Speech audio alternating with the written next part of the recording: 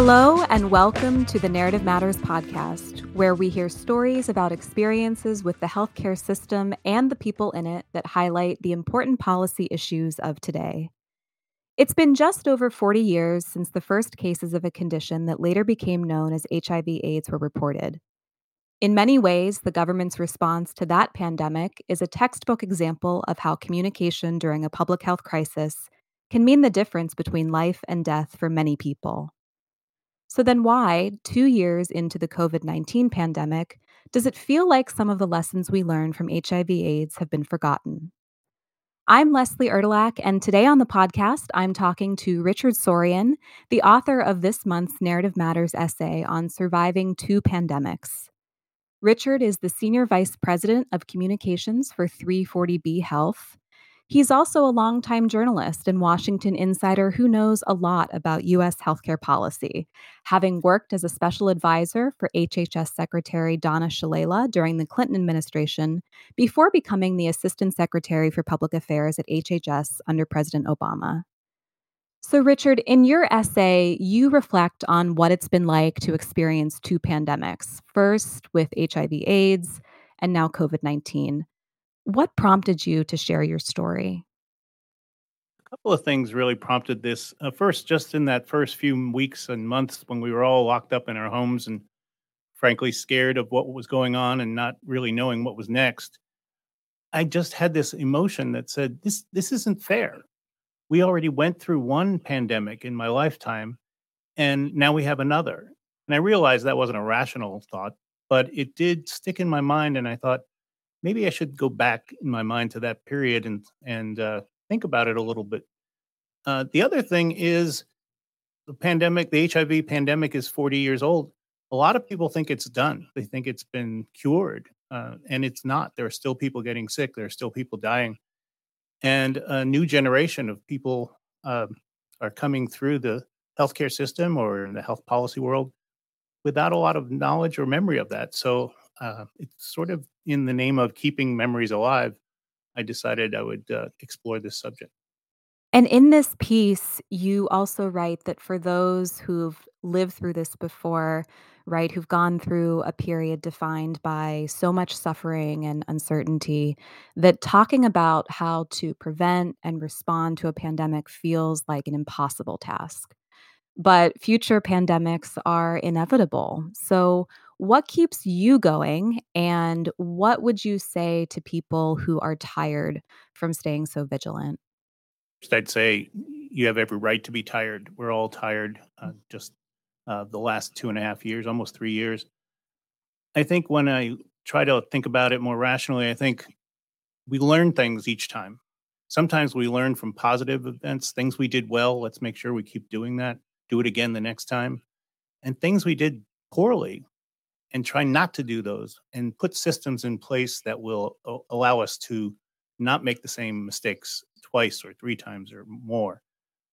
With the AIDS epidemic, there was a lot of missteps in the beginning of that epidemic. Some of it was just science trying to figure things out, but some of it was public policy and a real reluctance to talk frankly about, in that case, sex in particular. But every pandemic is going to be a little different. But the ability for people who are trained and knowledgeable to talk honestly and frankly to the American people makes a huge difference. You know, it's much harder today than it was even then because social media allows so much more discourse, and that's a good thing. But at the same time, it allows a lot of misinformation to spread quickly. So I think we're learning a lot of lessons now, and hopefully, we won't have to apply them to another pandemic anytime really soon. The likelihood is that at some point in our future, we'll have to do something to deal with another condition that arises. Well, thank you so much for joining us today. And now here is Richard Sorian reading his essay, Surviving Two Pandemics.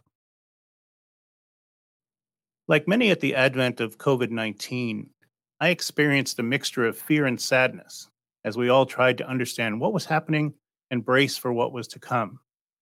For me, however, there were added emotions: anger and disbelief. I survived the HIV/AIDS pandemic, and now this? Two pandemics in one lifetime seemed really cruel.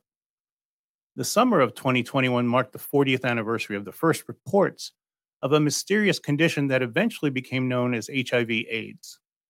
The June 5th, 1981 issue of the Morbidity and Mortality Weekly Report, published by the CDC, reported on the cases of 5 young men in Los Angeles who were diagnosed with a rare form of pneumonia. The report noted that the men were active homosexuals. The article drew very little public attention at the time, but public health officials began to focus on a new rising threat. CDC later reported about the sudden appearance of a rare cancer called Kaposi's sarcoma, and Larry Altman, the superb medical correspondent for the New York Times, authored an article headlined "Rare Cancer Seen in 41 Homosexuals." That article launched a dialogue and a reckoning that continues to this day. In the gay community, talk of a gay cancer became louder and louder. By the end of 1981, the CDC had reported 234 deaths due to this condition, which would eventually become known as HIV/AIDS. By 2020, HIV/AIDS cost the lives of more than 700,000 Americans and more than 36 million people worldwide. And it continues to cost 1 million lives in this country a year. As the world slowly awoke to the reality of the HIV/AIDS pandemic, I was 23. I was a cub reporter working for McGraw-Hill's Washington Report on Medicine and Health. It was a weekly newsletter read by many policymakers here in Washington and industry leaders across the country. I was assigned to cover Congress on a wide range of health policy issues. Much of the early 1980s focused on the emergence of what was called the Reagan Revolution, which saw lawmakers scrutinize Medicare, Medicaid, and a range of public health grant programs to make changes to shrink the government's footprint. But as the decade progressed, the response to HIV/AIDS became a major focus for many on Capitol Hill and in the media. My career wasn't the only focus of my life. After years of turmoil, I had just come out of the closet, a fact I shared with friends and coworkers, but generally did not discuss with those whose stories I covered. As a reporter, I worried that the sources I interviewed might think my sexuality made me biased, and I was determined not to let that happen. But this split-scene existence, while living through and reporting on the HIV/AIDS pandemic, became a central focus of my life. My career would take me from journalism, which was my first true love, to government and to advocacy. Very little of the evolution was planned, but all of it seemed to be influenced by the HIV pandemic in some way.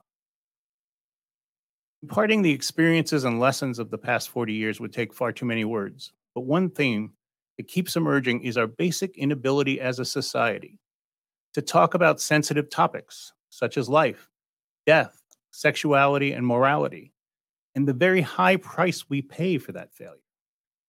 This is not peculiar to HIV, as we have seen with the challenges in communicating about science and public health playing out today in the midst of the COVID pandemic. With AIDS, our inability or unwillingness to communicate was a major reason the epidemic was able to take hold in the early 1980s. For example, I spent a great deal of time trying to convince my old school editor that this was a story even worth covering. I had to overcome his homophobia, frankly, and he didn't want to write about queers in a health policy newsletter. Eventually, we covered the pandemic, and frankly, we broke a number of major stories. But the struggle to communicate about the emerging epidemic spread across government. Members of Congress introduced legislation to prohibit people with HIV from teaching in schools or waiting tables in restaurants. Efforts to fund AIDS education ran into a buzzsaw of opposition from those who thought talking about it would promote a homosexual agenda. These fights went all the way up to the White House, where cabinet members debated the content of AIDS education classes in schools.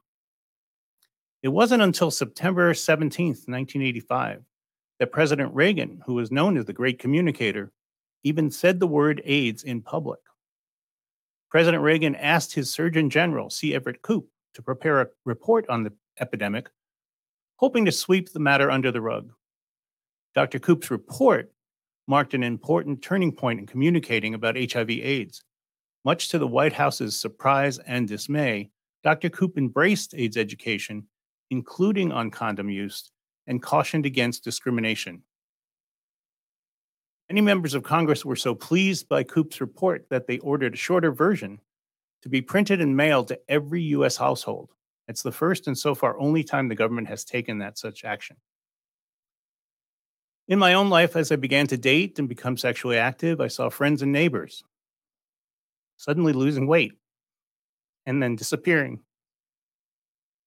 Living in DuPont Circle, a prominent neighborhood in Washington, D.C., I would often pass the same young men on my way to work until they too began to disappear, one by one. The early communication failures at the top of government interfered with the ability of scientists and public health professionals to respond to the disease and inform the public about the basics of prevention. Many people felt awkward talking about sex, especially gay sex. Many struggled to find ways to write about HIV prevention without offending their readers. Words like semen, anal sex, and oral sex were believed to be unfit for the public, and the words used in their place only confused and scared people. In 2018, Larry Altman was interviewed by a colleague of his, and he said these euphemisms like exchange of bodily fluids left the impression that saliva from a kiss might infect you. I covered a congressional hearing in which one congressman asked a CDC official whether HIV could be transmitted in a steam room. The reluctance to talk about AIDS was also reflected in the annual budgets that President Reagan was sending to Congress, which contained relatively small amounts for research and prevention. Fortunately, career civil servants running key offices at the CDC and NIH would testify before Congress and make it clear that much more money was needed. Leaders like Jim Curran at CDC and Tony Fauci at NIH, along with their staffs, were the truth tellers who enabled Congress to regularly exceed President Reagan's requests. Perhaps the most disturbing example of this opaque communication came in 1992, a full decade into the pandemic, when leaders at the CDC attempted to convince the George H.W. Bush administration that it was time for the government to speak frankly to the public about the effectiveness of condoms in preventing HIV transmission. In that year, the CDC estimated that nearly 34,000 people died in the United States of AIDS, and the disease had become the second leading cause of death among American men ages 25 to 44. I was reporting regularly on the internal debates over how to respond to the pandemic. As part of its ongoing America Responds to AIDS campaign, the CDC had storyboarded a series of AIDS education ads featuring people like Whoopi Goldberg and George Burns talking about condoms. But those ads were put on the shelf. In their place, the government unveiled a different campaign, including an ad that featured several young men getting ready to play a game of schoolyard basketball. One of the young men sat on a bench to roll on a white sock. Although the action was supposed to mimic rolling on a condom, there was no mention of condoms or sex. At a March 1992 press conference, officials from the Department of Health and Human Services announced the release of these new ads. When the Assistant Secretary for Health, Dr. James Mason, asked for questions, I stood to be recognized and said, Dr. Mason, the CDC recently reported that young gay men are at the highest risk for getting infected. How does this ad speak to them? Dr. Mason, who had previously run the CDC under President Reagan, hemmed and hawed before finally saying, when the goals of science collide with moral and ethical judgment, there are certain times when science has to take a time out. I have to tell you, there were more than a few gasps in the room. As I was getting ready to leave to go to another press conference across town, I recall an HHS staffer stopping me and saying, about your question to Dr. Mason, the thing is, controlling an epidemic is really like controlling a forest fire. You control it from the outside, and you let the center burn. I think my jaw hit the floor. I said to him, but these aren't trees, they're people. His response was, but it's the same thing. When I got back to my office, I was telling my colleagues about this exchange. I wasn't planning on writing about the staffer's comments, but my fellow reporters insisted that I had to. Frankly, I feared that some would believe that I was letting my personal life influence my professional work. But my colleagues convinced me that it was newsworthy and must be reported. So I called another HHS employee who had been standing nearby to corroborate the post-briefing exchange. I said to him, do you remember that guy who talked to me after the press conference today. Without a pause, he said, "You mean the unfortunate fire analogy?" With the story confirmed, we published and braced for the response. But the angry call I received from HHS was not focused on the stunning quote from the staffer. It was to deny that Dr. Mason had said anything about a timeout. That conversation lasted about as long as it took for me to remind the caller that all of those press conferences were videotaped. HIV/AIDS continued to take over much of my personal life. As I attended funerals and memorial services, candlelight vigils and protests, and I began to do volunteer AIDS education work for Whitman Walker Health, an LGBTQ healthcare provider here in the District of Columbia. It was becoming increasingly hard to keep these two worlds apart. In 1993, I got a call from the office of Donna Shalala, the HHS secretary appointed by President Bill Clinton, asking me to come in for an interview. I was excited by the prospect of an exclusive interview with the new secretary, but got confused when her office asked me to fax them a copy of my resume. Then it dawned on me. I was not interviewing her. She was interviewing me. The new administration was beginning to sell its health reform agenda, and resistance was strong. Secretary Shalala said to me, I need help communicating with the leaders in health policy. Come work for me for a year. We'll pass healthcare reform and you can go back to journalism. I decided you don't turn down a cabinet secretary, and I made the decision to make the jump. A few months before Shalala's call, my mother had died of cancer at the age of 63. Only a few months after my younger brother, Todd, had tested HIV positive. Grief and fear had become central to my daily life. I told Secretary Shalala that part of my decision to change careers was rooted in my desire to do something that would bring these two universes closer together. Todd and I were 4 years apart and had always been close. We shared a sense of humor that often devolved into fits of giggling, even long into our adult years. When he was diagnosed as HIV positive in 1992, our family was in crisis. He moved in with our mother, and his condition remained stable for a while. But things began to go swiftly downhill later that year. Once a strikingly good-looking young man who dabbled in modeling, Todd began to show the signs of his illness, and he rapidly lost weight. After our mom died in April of 1993, we found an apartment for him in New York, and I did my best to care for his needs from DC. But in 1994, the situation got worse, and I began to worry about his ability to take care of himself. When I shared this with Secretary Shalala, her advice was, you need to move him here. And I knew she was right. So in November, we packed up his apartment and his new kitten and drove to DC. For the next 6 months, I tried my best to focus on doing all I could to make Todd comfortable at home while continuing my work on HIV policy at the White House. To be honest, sometimes burying myself in work was a respite from the sadness and fear at home. For a while, he rallied, regaining his appetite thanks to a medication called Marinol, and began regaining weight. But it was clear to me that he was quickly slipping away. One evening when I was working late at the White House, Office of National AIDS Policy, I got a call from a security guard at the building that houses HHS. Todd had visited me there when he first moved to town.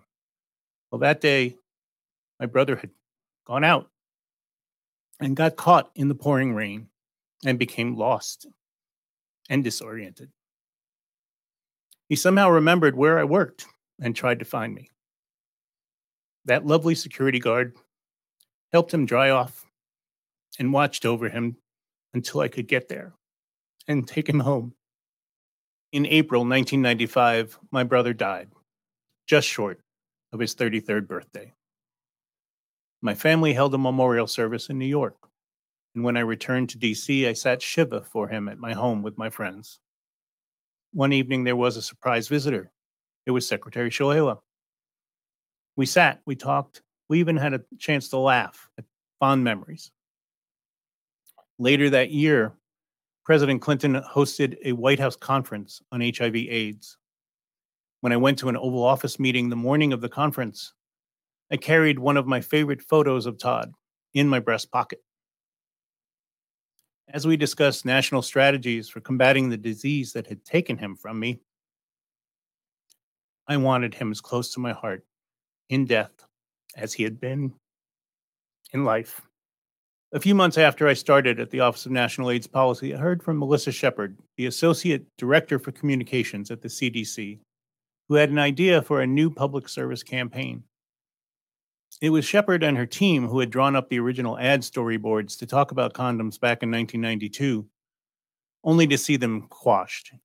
Her team's new ad would be directly targeted to gay men, featuring images of such gay landmarks as Christopher Street in Greenwich Village and the Castro in San Francisco. I asked what I could do to help, and she said, well, people in Atlanta don't want to do it because they think you'll say no. I assured her that wouldn't happen and promised to run interference for her in Washington if it's necessary.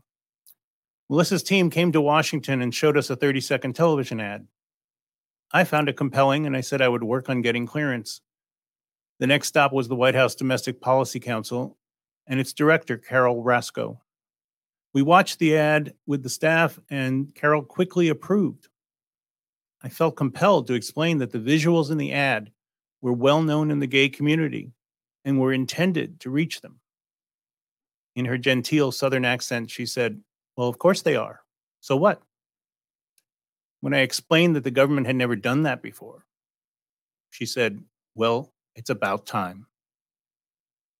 Now, the ad didn't change the world. In fact, most viewers who weren't gay had no idea it was talking to the gay community. But by signaling to this affected community, it began to change the tenor of the discussion. Government public service announcements began to get more direct and eventually even talk directly about condoms. For me, it was as if I had helped something happen that really mattered to me and others like me. In 1994, the government aired the first public service announcement promoting the use of condoms. But talking about gay sex, however, would take much longer. In 2014, the CDC under President Barack Obama launched a remarkable campaign called Start Talking, Stop HIV. It included ads that not only discussed gay people, but also showed gay men flirting, holding hands, and even laying in bed together. Watching the ads, I recalled the Gym Sock ad of 1992. I smiled. It was indeed about time. In an ideal world, I would end up saying that we have learned important lessons and put them to good use when faced with a new virus, causing another global pandemic. Sadly, the response to COVID-19 in many ways has become more dangerously polarized than the response to HIV/AIDS.